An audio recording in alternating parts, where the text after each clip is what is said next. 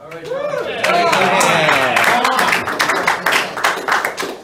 My name is John, and I'm a heroin addict, crackhead, tweaker, all that fun stuff.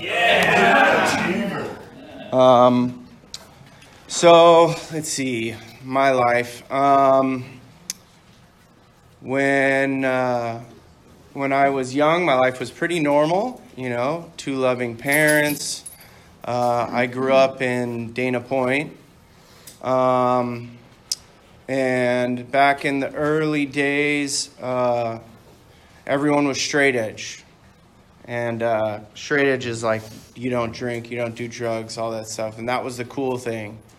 And I really didn't feel cool. But I saw what other people were doing, and I felt like I'm going to copy them because I didn't know who the fuck I was. But I never had the courage to say I was straight edge. I would just hang out with all of them.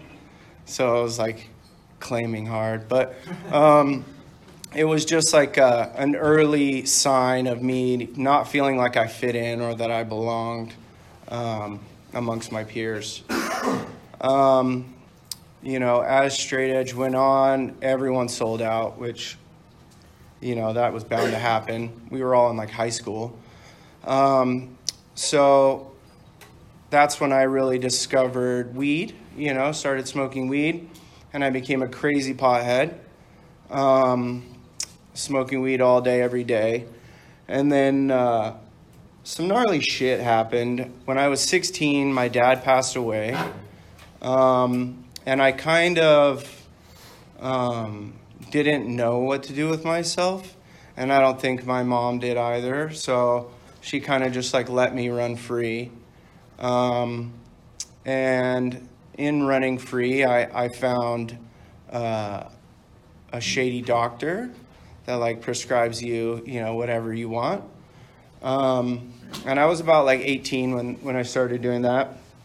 And I remember it was it used to be so fun. It was going up to this crazy doctor in Westminster and you get your drugs and you go home and, you have plenty of drugs. You're oh shit. And then eventually, you start doing more and you start doing more. And then, you don't have enough. And then, when I was 20, my mom passed away. And I was already addicted to pain pills and Xanax and everything. And I kind of went off the rails. At that point I had no supervision or any guidance in my life. And I kind of didn't know how to deal with all of that. So I just numbed everything, opiates were my love. They worked every time. And, slowly but surely, pills dry up and then you find heroin. And I remember I started smoking heroin and, I'm I'll never shoot up. That's crazy, And then, one day, this kid that I hung out with, who was my heroin dealer, he was always shooting up. And I was fuck, let me try that. And, I remember it vividly. We were in a bathroom and he shot me up and I just fell to the ground. I was oh, fuck. And I knew this was it. I had found my solution to all the issues that I felt I had and, not feeling cool or, the pain of losing your parents. I was able to function. And, it didn't last long before I was, busted by, other family. And they sent me to this luxury rehab, and so you go to those and they just medicate the shit out of you. You come out loaded as fuck. And I held on to this thought that I can drink and party like a normal person if I just stop heroin. And so I'd get out of this rehab and of course, I start drinking and smoking weed again, and then, and then someone has blow, and then all of a sudden someone has like Norcos, and then next thing you know it, I'm like shooting heroin again. And so I moved around a lot trying to like escape it. I moved to Milwaukee, Wisconsin, whatever. Yeah, and, that didn't last long. All of a sudden, I was shooting heroin out there. And then I'm like, man, I got to get clean and get back to California because Milwaukee sucked. It's fucking cold, and there's nothing to do. And so I get on Suboxone. I'm like, oh, this is saving grace, dude. Suboxone, bro. Oh, my God. And, I moved back to California, and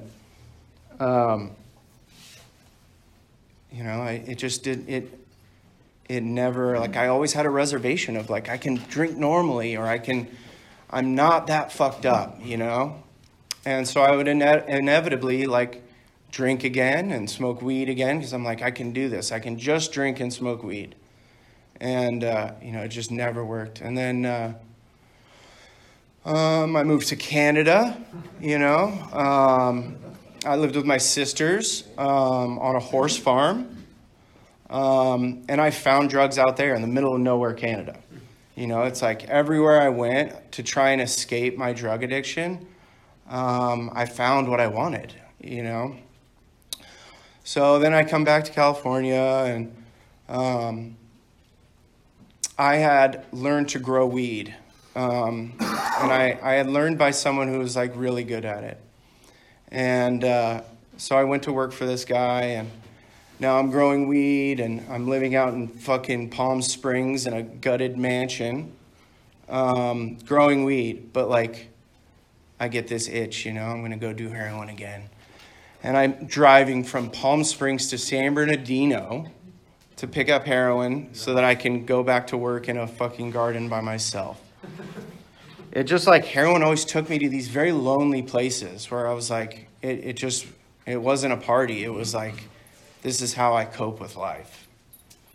That place got busted. We had gutted a mansion in Palm Springs, and it was in a gated community where Obama had a house. And he was president at the time, and he went there like twice. And it was scary as shit. But we were like stealing power, and it was not good. But so obviously that place gets busted. And then, so now I'm like, what the fuck am I going to do? I have no job skills. I have no, I've been a heroin addict my whole life. I'm like, what am I going to do? I'm going to move to Northern California, and I'm going to grow weed up there. So I did that. And, I still had that lingering thought of like, I don't want to feel left out from everyone around me my age. And so I'm going to go to the bar with these guys. I'm going to drink, and then the same thing happens.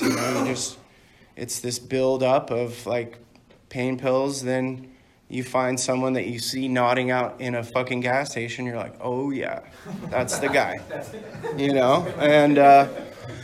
and so it inevitably happens again. And now I'm living in NorCal. I'm renting a room, and I'm fully addicted to heroin again. And I'm growing weed for some guy, and I'm making nothing because I'm a heroin addict. So all my money goes to heroin. And my roommate at the time, he caught me. He walked in. I was like nodded out in my bedroom with all my shit in front of me. And he's like, what the fuck? And, he like kicks me out. And at the time I had a dog as well.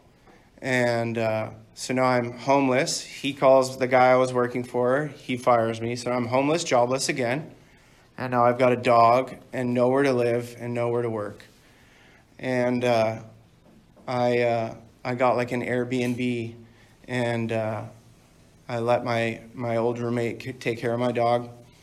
And a friend of mine that I've known since I was like 13 years old, he like calls me and he's like, hey, I'm in Redding, which is where I was, which is like a half an hour south of Oregon. And this is a kid that I've known from down here. And he's like, hey, I'm in Redding. I'm like, what the fuck are you doing way up here? And he's like, I'm going to come see you. And I'm like, okay. So he comes and picks me up. And he's like, you know, we just start talking, shooting the shit. And he's like, oh, yeah, pack up all your shit. You're coming back down to Orange County with me. And I was like, whoa, buddy. Let me tell you about my life right now. Like, I am fucked. And he's like, oh, yeah, we all know. He's like, yeah, you don't call people. Like, we know what's going on. And I was like, holy shit. It was like, you know, they say divine intervention. It was like one of those things where, like, when I needed it the most, you know, my friend was there. And so I did. I sold everything I had, and I packed up a suitcase full of clothes and my dog, and I hopped on a train back down to Orange County.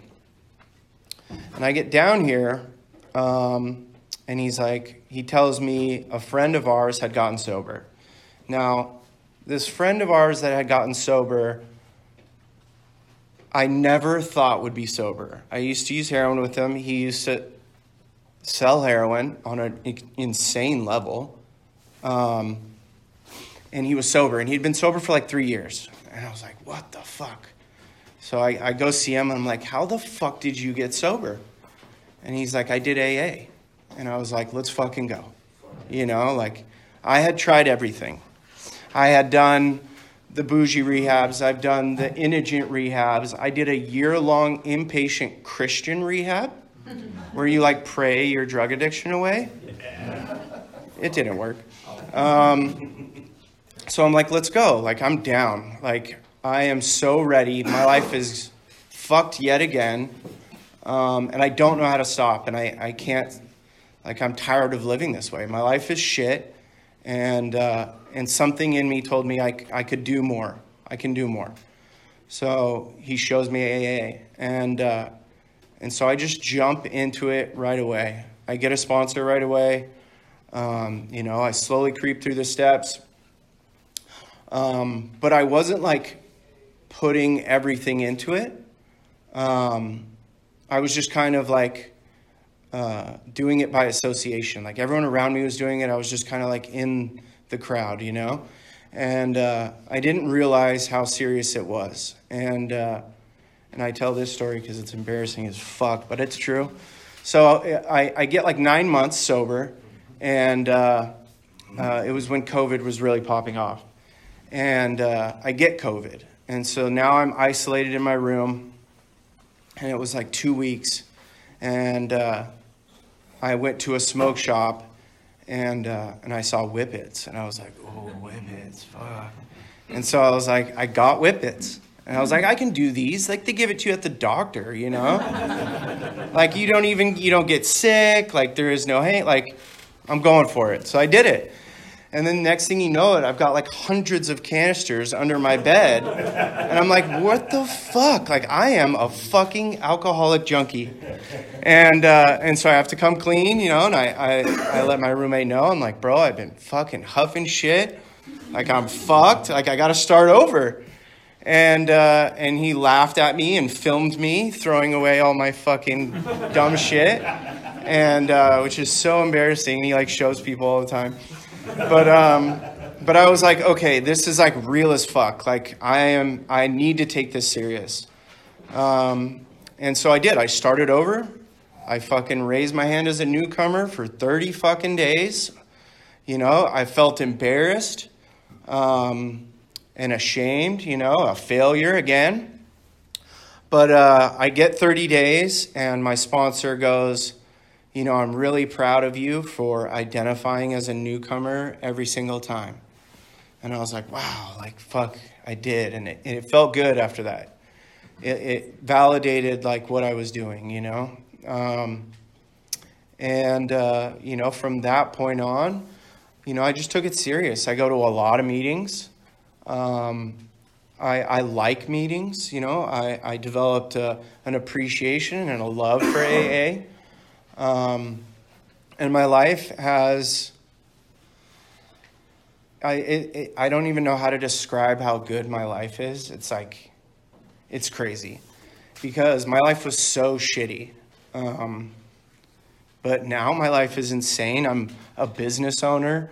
You know, I like all these things that like I just didn't know were possible. You know, I've got sponsees. You know, I've got a home group. Like all these things that they tell you to do. You know, I was at a point where I was desperate enough to do whatever the fuck you told me. You want to believe in God? Okay, whatever. Like, I will do whatever it is until it happens to me. Because I was so done. I was just, I didn't know how to stop. And when I saw it had worked for other people around me, I knew that I had a chance. And I just went for it, you know. And you know, it's not easy. There are shitty ass days, you know. Things that that I would have normally gotten high over. But I use the tools that AA and NA and HA have given me. Call my sponsor, call another junkie alcoholic, you know. Fellowship. Fellowship is huge. I developed a tribe of people that I surround myself with that keep me accountable, and I'm able to have fun in sobriety. Because if it wasn't fun, I fucking wouldn't be here. You know, I have to have some kind of enjoyment out of this, and I was able to find it, you know, by taking suggestion, doing contrary action. Like I have a crazy fear of public speaking, but you know, when someone asks you to lead a meeting, like fuck it, you just say yes. Instead of saying like, fuck it, I'm going to get high, I just say, fuck it, I'll do whatever you tell me, you know? And as a result, I live a fucking legit life now, and I'm super grateful. And, you know, if you're new, I know it's scary. You come in here and you're like, what the fuck? People are happy. And, you know, like, it's just, it can be overwhelming. But, you know, what I did was I just kept coming back no matter what. Like if I trained my feet to go to AA meetings every day. So that way, like when I'm having a shit day, like, and I don't want to go, I like just end up at a meeting. I'm like always going to a meeting. It's just a part of my life now. And like you go and you have a shit day and you hear someone say something that like speaks to you, you know, it's crazy. Like early on, me thinking that I'm not as bad. I'm not like I can be normal. Like I'm at a point now where like fuck normal. Like I laugh at people when they're all getting faded. Like I think like I laugh at myself because I used to glamorize that and think that was cool. And AA and this like clarity that I've gotten from AA has really given me like a different perspective, like a personality shift in like what I think is cool and what is fun to me. And I don't know, I just love AA. I'm probably rambling. I don't know where I'm going with this. But get a sponsor, work the steps, build a tribe of people around you, and just keep coming back, man. And your life can change, and it can be amazing. That's kind of all I got. All right. Thank you very much.